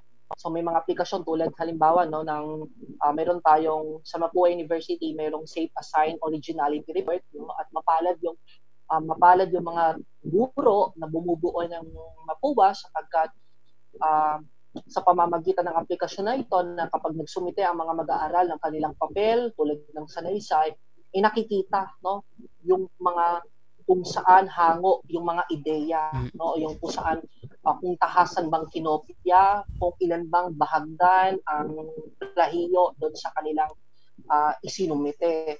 Ngunit paano naman po kung halimbawa wala tayong mga ganoong aplikasyon, no, tulad ng mayroon sa Mapua at sa ibang mga universities o mga private school na mayroong mga Safe Assign Originality Report. So, ang mungkahi ko rito dapat, no, tayo ay bumuo ng mga authenticong assessment, no, na hindi lamang natin ikulong na yung assessment ay nakakulong dun sa ABCD o sa pamamaraan na may pagpipilian, no, na isang tipong exam, no, isang periodical exam, isang formative exam, kundi maaaring halimbawa, no, magbigay ka lamang ng 3 punto de vista, no, mula doon sa paksa na itinalakay mo At sa susunod na synchronous session, mayroon kayong kolektibong pakikilahok, no? So itong mga pakikilahok nila, i-gradean mo o susukatin mo mula dun sa ibinigay mong panukatan o rubrics, no? Kung halimbawa may katatasan sa wikang Filipino, at doon magiging autentiko yung ating pagtatasa sapagkat alam natin na sila yung napapakinggan natin, sila yung nakikita natin. At maaari rin, no, na mula doon maaari tayong bumuo ng mga tanong na pumapabor sa kanilang karanasan. No? Kailangan nating ihain itong disiplina, no? Makabuo sila ng mga papel pananaliksik o mga malikhaing akda na yung tema ay hindi lamang basta tema na madadaan sa isang searchable site, no, na tipo bang ano ang wika, no? So pag tinype lang ng mag-aaral kung ano ang wika, napakarami na sa internet. So dito papasok yung creativity ng isang teacher kung paano siya lilikha ng mga tanong para doon sa isang formatibong pagtatasa o pagtataya, no? Kung halimbawa, no, ano ang gampanin ng wika sa panahon ng mapaminsalang sitwasyon dulot ng banta ng COVID-19. Tapos magbibigay tayo ng isang holistikong panukatan upang malaman na mag-aaral, ito, masasapul ko itong mga panukatan na ito. At sa pamamaraan nito, pwede nating bigyan, no? Mula doon sa ipinasa nila, pwede nating hindi lang basta sila nagpasa, no, na hindi doon natatapos. Kaya nga tama si Sir kanina, no, sa online na to napakahalaga ng komunikasyon, no. Dapat talagang may nare-retain sa mga mag-aaral kapag may synchronous session ka, batay sa papel mo, ito ang nakalagay. Maaari mo bang ipaliwanag ang mga konseptong na ibahagi mo sa papel na ito? So doon makatitiyak tayo, alam ng mag-aaral ang kanyang isinulat, no? So, yun ang aking mga suggestions. Salamat po. Sir JP? Hello po. Apo. Sir, especially sa inyo po, kasi sa ESP po paano po kaya? Sa ESP ko po kasi, ang isa po sa advantage ng ESP, higit po sa mga skill-based na mga subjects like Filipino and math, maaari po kasing gawin natin parang accumulated ang mga parang portfolio type ang gagawin ko pong ang naiisip kong kasagutan dyan na in a way kailangan makilala po natin yung mga bata, ano po ba yung interest nila. Nabanggit ko po kanina ito bilang ika-5 puntos po sa aking presentation na yung academic integrity can be addressed by making your assessments interesting to your learners. So yun po ang aking gagawin para po sa akin it's effective. At makakasiguro po ako na kanila po yung mga ginagawa nila kung yung mga pinapasa po nila is in accordance sa personally pagkakakilala ko sa kanila. Tama. Salamat po sa tanong. Apo. Salamat, Sir JP. Next question po natin. Nandiyan na po ba si Sir Barredo? Parang wala pa po. Ay, sir. Ayan, sir. Sige. Sir Barredo? Opo. Apo. Sir, kayo po, sa math po, paano po kaya natin masasabi or paano natin malalaman na yung mga estudyante ang gumawa ng pinapagawa ninyo sa kanila? Ayan, napakagandang tanong yan, no? Minsan, pagka magturo ka ng subject na katulad ng math, no? Hindi mo alam kung ginawa ba talaga nila yung sagot dun sa tanong. Dahil kahit nga lang doon sa formal classroom nakikita mo na hindi yung isa gumagawa, yung isa pagpapagawa lang, yung minsan yung isa nangongopya lang Ganun na nga doon pa lang sa traditional na setting ng classroom natin, meron ng ganun. So, isang magandang tanong yan, no, na paano malalaman kung yung ginawa ng estudyante na binigyan mo ng tanong is siya talaga yung sumagot. So, ang ginagawa ko niyan is hindi ko pinapare-pareho yung tanong. So, magkakaiba sila ng tanong. And then, ang ginagawa ko is, iniisa-isa ko sila na magsagot. And isosolve nila yun sa akin. Gamit yung camera nila, isosolve nila na paano nila ginagawa. And then, titignan ko kung talagang naintindihan nilang sagutin yung tanong na ibinigay ko. Kasi sa akin, sa katulad nito, yung setup ng pagtuturo ng ganyang subject, kung iiwan mo lang yung isang tanong, halimbawa 1 to 10 questions, just pare-pareho lang ng tanong, possible na talagang magkokopyahan sila, magtatanungan sila. Actually, nasubukan ko na isang beses na ganun. And then, nung sinubukan ko ng ganun, ang nangyari is, ang bilis nila kagad natapos. Yung una natapos, biglang sunod-sunod na sila natapos. Then pare-pareho sila ng solution. Sa mga kagaya namin nagturo niyan, malalaman mo eh. Kasi ako, naniniwala ako na hindi pare-pareho yung kanilang paglalagay ng mga detalye sa bawat step o process ng pagsasolve ng isang mathematical equation. No? Lalo na sa mga algebra, no? Hindi sila na pare-pareho dyan. Pero, nandun pa rin yung thought ng sagot. And then, tama yung process. So, kung mapansin mo, makikita mo pare-pareho sila at parang walang kamali-mali, no? At mabilis silang nagpasa. Para sa akin ay hindi yun masasabing gawa nila o maaaring sinulat lang nila o kinopya lang. So, sa akin, ang ginagawa ko is pinapakita ko na actual nilang isasagutin yung tanong na yun na magkakaiba yung mga tanong nila. Na same process, kasi kahit ano naman itanong mo doon, same process, yung operation na gagamitin mo, yun pa rin yung lalabas na magiging outcome mo sa sagot. And hindi talaga ako nagbibigay ng pare-parehong tanong. And then pinapasagot ko sa kanila actual, no? Using their camera and video sa isang papel. And then nandun ka para i-correct sila. Para makita mo na authentic, no? Na ginawa talaga nila yung solution at hindi sila kumopya sa iba. Actually, hindi lang naman sa ganung paraan, no? Minsan, kung project work, ang ginagawa ko, iniiba-iba ko rin yung mga tanong doon sa project na ipapasa nila. And then nagbibigay ako ng isang, di ba, sa statistics, hindi ako nagbibigay ng same data. Laging iba-iba yung data nila. Hindi na rin po ubra yung set A, set B na style, no? Pwede yun sa classroom. O kung nagpo-proctor ka sa loob ng room, kung set A, set B, kasi nakikita mo. Pero sa katulad nito, hindi mo nakikita yung estudyante mo, nakikita mo na siya sa camera, sa online. So ang gagawin mo is gumawa ka ng iba-ibang tanong. So, minsan, mahirap gawin, kailangan ng tiyaga talaga kung nagbibigay ng question. Ako talaga, kung ilan yung estudyante ko, iba-iba talaga. And minsan ginagawa ko, about 20 students sila. First batch, 5 sila. Iba-iba yung tanong na ibibigay ko. And then first batch, second batch, iba rin. Minsan pala bunutan. Bubunutin nila. So, maraming tanong. So, hindi pwedeng pare-pareho. Tapos, kailangan sila mismo magsasolve sa harapan mo. Ngayon, kung magkamali man sila, you correct it. And then, iparunawa mo sa kanya yung nakaligtaan niyang step para mabalikan niya ulit and then makuha niya. And then, balikan mo siya ulit pagkatapos ng mga sumunod na mga nagsagot. So, yun yung strategy ko para ma-identify ko at malaman ko kung sino talaga yung, kung sila talaga yung sumagot ng math equation. Tama. So, yun lamang po. Salamat, Sir Barredo. Next question natin, last 2 na lang po. Meron pong mga students na malakas ang internet sa madaling araw. Meron ding mga students na walang cellphone. May mga students na hindi kayang mag-online. Ano po ang mga suggestions ninyo para sa mga students na yon na hindi tapat ang kanila mga means para sa new normal na ito? Sir JP?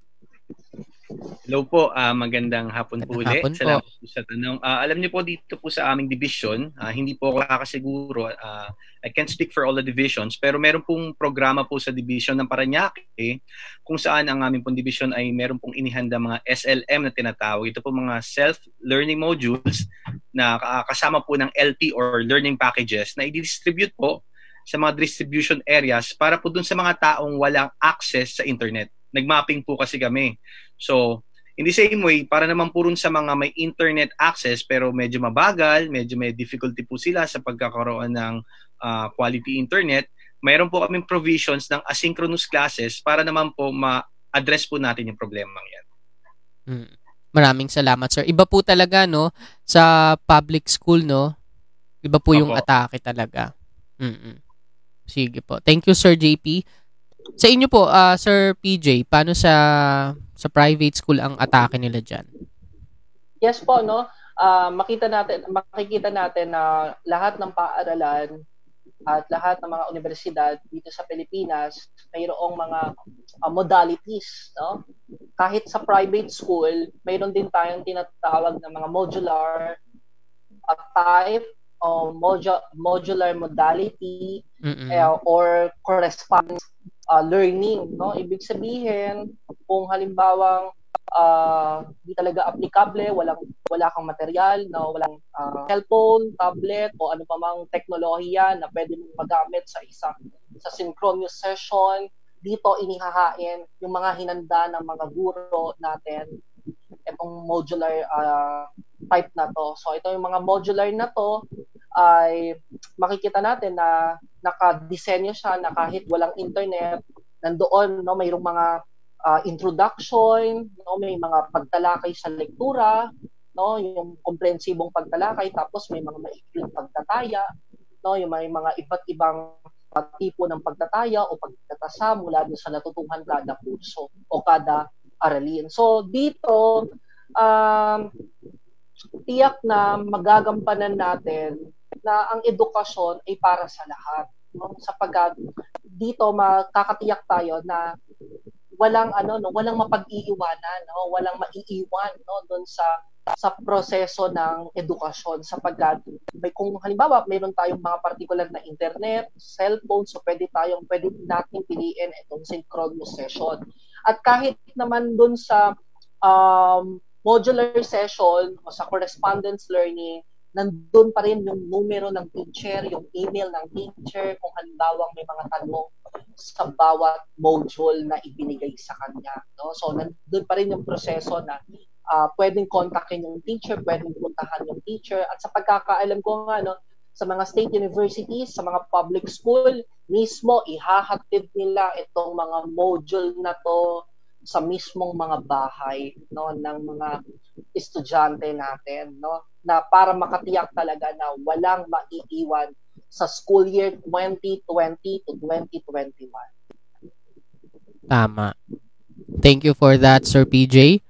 Sir Barredo, sa inyo, paano po yung atake nyo dyan sa international school? Sa international school, lalo na nagturo ko dyan, tama yung sinabi ni Sir Dela Paz. Nagpo-provide na kagad din ng module just in case na hindi sila makapagkaroon ng internet connection. Kasi whether we like it or not, kahit meron ka ng internet, meron kang lahat ng tools, no, o materials na gagamitin. Minsan nagloloko pa yung connection mo, nagloloko pa yung mga tools mo, yung mga cellphone mo, yung tablet mo, or anything. Minsan nagpo-problema. Actually, nagkakaroon ng technical problem pa rin. Minsan nagpapaalam yung mga estudyante ko na hindi kami makapasok sa online, hindi namin maipasok yung sarili namin dun sa klase dahil nagloloko yung connection namin. So hindi mo naman pwede sabihin excuse yun, na hindi excuse yun, dahil excuse pa rin yun dahil hindi naman lahat merong pare-pareho internet speed at internet connection. So maganda yung sinabi ng mga speakers natin, modular, no? So bago pa man ipine-present yung subject na ituturo mo, yung school namin is pinagagawa na kami ng module. And then sinasubmit na namin yung module na yun, and then pinapaprint na namin sa kanila na just in case na hindi sila makapunta, actually after ng lesson namin, na hindi naka-attend, pwede nila akong i-approach o tawagan, so i-message para maturuan sila dun sa module na yun, no? So isa yun sa mga paraan, no, na hindi magiging hadlang yung mga kawalan ng teknolohiya, kawalan ng internet, o kawalan ng mga makabagong kagamitan kung sa mga pamamaraan na magkakaroon ng module. So napaka-importante po ng module. Actually, isa yun sa mga gusto kong na ginagawa ngayon. Kaya nagpo-provide din ako ng mga module. Para just in case na hindi sila maka-attend sa klase, pwede nilang basin yun. At kung meron silang hindi maintindihan, babalik ka lang sila sa akin. Turo ko sa kanila, no, ng one-on-one ulit yun. So napakahalaga po ng mga modules. Okay po, maraming salamat po. Last question po natin. May nagre-request po kung okay lang daw pong pa-open ng mga videos lahat.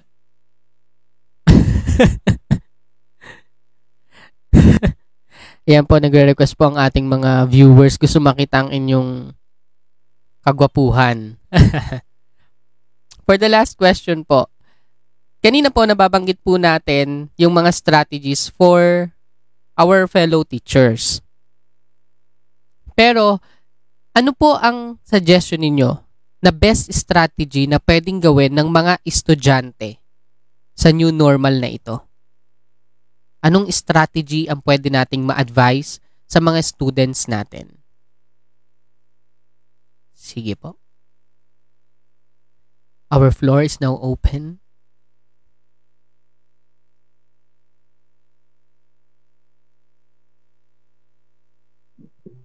Yes, Sir Sir Bedia? PJ. Yes po. Okay. So, sagutin ko, no, ano ay yung maipapayo ko sa mga estudyante, no, Mm-mm. na dahil bunsod ng ating mapaminsalang sitwasyon dulot ng COVID-19, talagang mayroon na tayong new normal sa sistemang pang-edukasyon. So, una kong maipapayo, time management, no? Dito sa time management na to, dapat mayroon tayong particular talaga na oras para mag-aral at magbasa. No? Tandaan natin, dapat naranasan nating magbasa. Hindi pwedeng na-scan lang natin. Iba yung pag-scan sa matalisik na pagbabasa.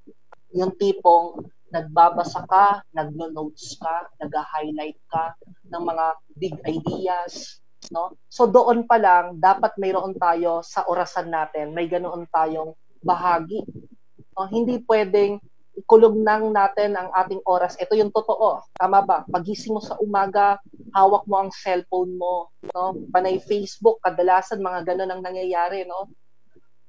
Nandito yung tukso, no? Yung social media, yung YouTube, yung ating Netflix, no? Ang daming mga bagong pelikula na ang sarap panoorin. Pero dapat, no, wag nating kalimutan na itong orasan natin ay may bahagi dapat tayo sa pag-upo, no, at yung pag-aaral mismo, no, na maisa kumpleto yung mga gampanin. Dapat iwasan natin, at kaya may time management kasi iwasan natin yung ating kung halimbawang may mga deadline, di ba? May mga soft deadline ang tawag ngayon mga soft deadline na pwede namang ma-extend. No, alam natin pwede ma-extend dahil pwede tayong i-consider, no, dahil sa sitwasyon natin ngayon. Mm-mm. Pero kung may soft deadline, pwede natin yung tuparin, no? So, manatili tayo doon, mag-stick tayo doon sa mga soft deadline para makaano tayo, no, makaabante tayo at makatugon tayo sa disiplina. At nang sa gayon, hindi tayo magmadali, no, na tipong lahat sabay-sabay na dahil bukas ay pasahan na at talagang magpupuyat ka. Siyempre, higit sa lahat, kinakailangan din nating maging masaya, no? Yun yung bahagi. Dapat yung buong buhay mo, yung buong pagkatao mo, dapat mayroon ka ring pananalig sa Diyos na siyang tutulong sa lahat ng mga suliranin mo sa buhay. At pangalawa, talagang mayroon ka ring may oras ka rin para maging masaya, no, para maging relax, no, sapagkat napakahalaga yun yung pagkukondisyon ng ating katawan, no. At lalo ngayon nga ang pinakapangunahing sakit yung stress, no, yung maghapon kang nakaupo rito. So dapat mayroon tayong pag-eehersisyo, no, pagkilos sa mga gawaing bahay, pagtulong sa mga gawaing bahay. At sabi ko sa inyo, itong time management na to, ito yung magdadala ng tagumpay sa inyong lahat. So, yun lamang po. Maraming salamat sa po. mga nanonood ng Usapang Positibo. Thank you po. Sir JP? Sa akin naman po, ang aking magiging advice sa ating mga mag-aaral ay gawin po nating intentional ang pag-aaral. Higit pa po din, syempre, napakalaking bagay po yung sinabi ni Sir Dela Paz, yung pong time management, because it will help us na i-order po yung ating mga gagawin. And kung magiging intentional po tayo na pag-aralan po yung mga skills na ibinigay sa atin, higit pa po rin sa pagpapasa lang, gawin po nating intention na matutunan po yung mga competencies na dapat po nating makuha. Di ba po, sa DepEd po kasi ngayon, ang sistema po natin, ay magkakaroon po tayo ng 2 weeks na bagsakan ng mga activities. So, yung ibibigay po sa ating mga learning competencies, learning goals, ay gawin po nating intentionally, pag-aralan po natin sila, kunin po natin yung skill, kunin po natin yung knowledge para po mag-improve po tayo at maging handa po tayo sa mga susunod pang competencies na darating sa atin. Thank you, Sir JP. Sir Michael? Sa akin, kung si Sir Dela Paz is in time management, importante talaga na bigyan mo ng oras at panahon yung pag-aaral mo, no? Kung yung ibang bagay na bibigyan mo ng oras, dapat higit mo bigyan o pagyamanin yung oras mo sa pag-aaral. And then kung si Sir Manuel naman, yung sinabi niya, yung yung parang intention mo, dapat bigay mo yung dedikasyon mo doon sa pag-aaral. Ang may sasuggest ko naman para sa mga nag-aaral, lalo na sa subject na tinuturo ko, is huwag kayo makontento na nakinig lang kayo. Dapat gawin yung interesado yung pinag-aaralan mo. Kasi kung sa math, kung di ka interesado, hindi mo bibigyan ng interest ang sarili mo, hindi mo talaga mauunawaan, o hindi mo maiintindihan yung subject na yun. So, isa pa na mapapayo ko sa mga estudyante o mga mag-aaral na katulad nila, na dapat hindi dapat makontento sa ano yung diniscuss o na sinulat ng prof sa discussion. Kailangan mag-practice ka rin.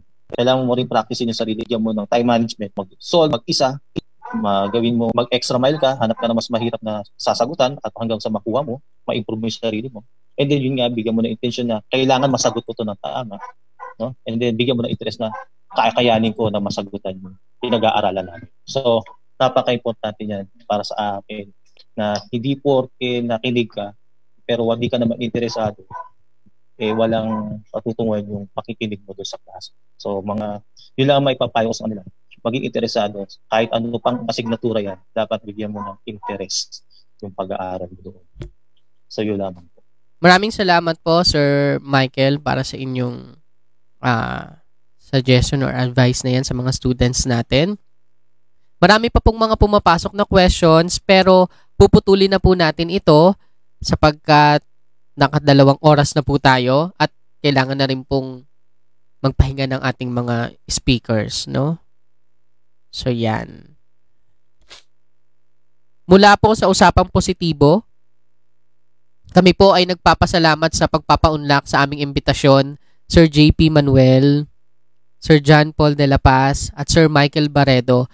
Maraming salamat po sa pagbibigay ng oras at panahon sa Usapang Positibo at marami pong uploaded po ang inyong mga ginawang presentation kanina. Sobrang nakaka-inspire po yun at makakatulong talaga para sa ating lahat na edukador ang mga nabanggit po natin. At bukas po, ipa-plug ko lang po ito bago natin tapusin. Bukas po makakasama po natin si Sir Lilio Carrion para sa English, si Ma'am Venus Alboroto ng Science at si Sir Nelson Agoyaoy mula sa Araling Panlipunan. So sila po ang makakasama natin bukas sa last day ng ating webisode series sa edukasyon, sa bagong normal sa edukasyon. Muli po, magandang gabi at maraming salamat Sir JP Manuel, Sir John Paul de la Paz at Sir Michael Barredo. Ako po si Professor Positibo. Spread good vibes, spread positivity. Magandang gabi po, paalam.